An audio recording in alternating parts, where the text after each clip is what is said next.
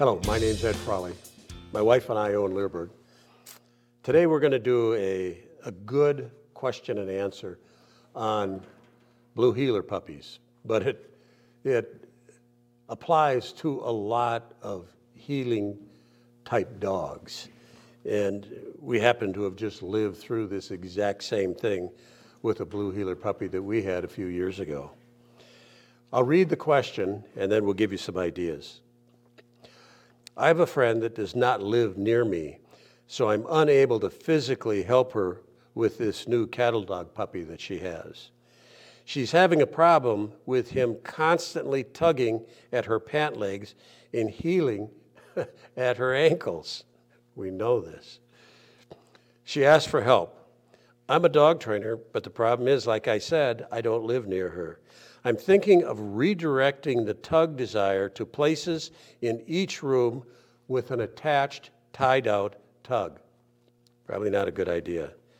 Also, a slow feed treat ball for him to chase and to keep his brain occupied.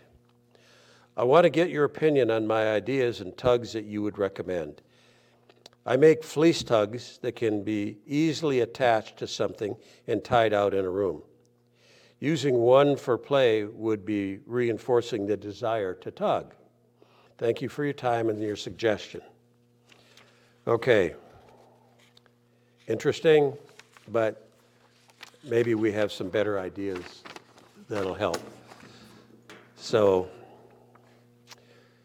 the fact is, this behavior, especially for blue heelers or herding dogs, a lot of herding dogs, is normal. It's absolutely genetically what they do.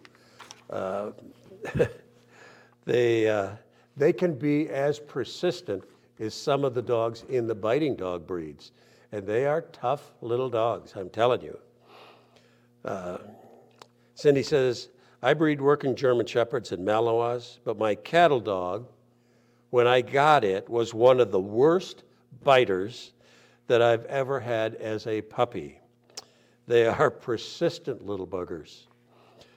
Redirection is good, but redirection to a dynamic item is probably better. In other words, redirection to a tug may not be as interesting to that puppy as biting on your pant leg, because it's biting on your pant leg is getting it results of you dancing around and trying to get it off, and it's a little war or it's a little fun, versus giving it a tug and playing tug. A better idea that we found with our puppies is to use food when you redirect them. In fact, with a lot of puppies that are puppies like this, rather than even feeding from the hand, put it on the ground. But it has to be a high quality food. Don't try and use kibble. Use cheese, use little pieces of meat. Find something that your puppy goes crazy over and use that. So that's one idea. And another thing that I'll say is, because we do breed, or used to breed, German Shepherds and Malinois,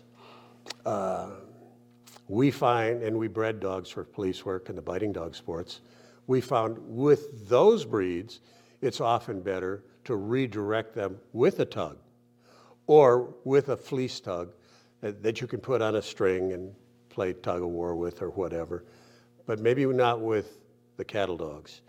They're really a different genetic makeup than your biting dogs. So in closing here, what we would recommend is that your friend get our 7-hour video that we did with our friend Michael Ellis on how to raise a puppy. There are good food chase games in that video. There's engagement games for food in that video. Your friend is going to learn a lot, and quite frankly, the information that she's going to get is going to be excellent. I want to talk a little bit about the Ask Cindy portal on the front page of Learburg.com. You can go to that portal and ask Cindy, my wife, any question you want on dog training, on dog breeding, on health issues with your dog. Cindy and I have been in the dog business for many, many years.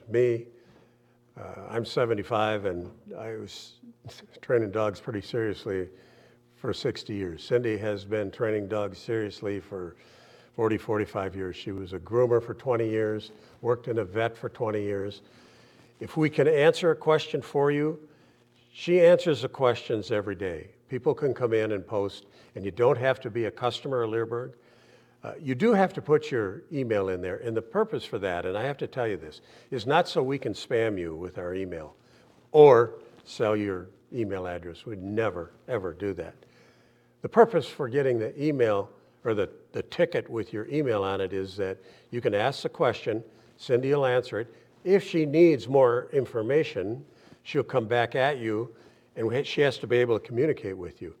And if you come back a week later, a year later, 6 months later, and ask a question, Cindy will look your email address up to see what you have asked in the past. And if it's on the same dog, she can review her previous answers and advice and maybe expand on it.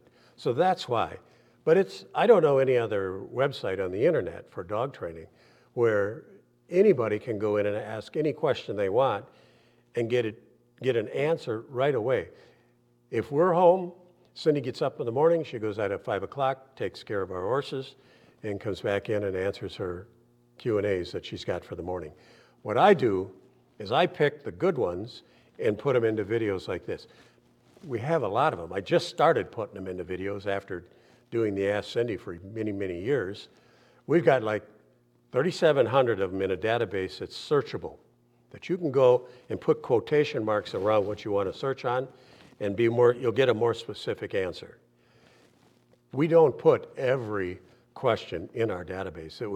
There's thousands that don't go in there. We try and pick the best ones and put them in there.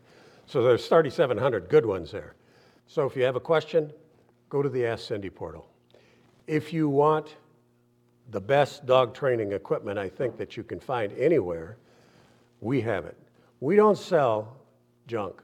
We don't sell cheap stuff just because it's cheap. We only sell things that Cindy and I would use.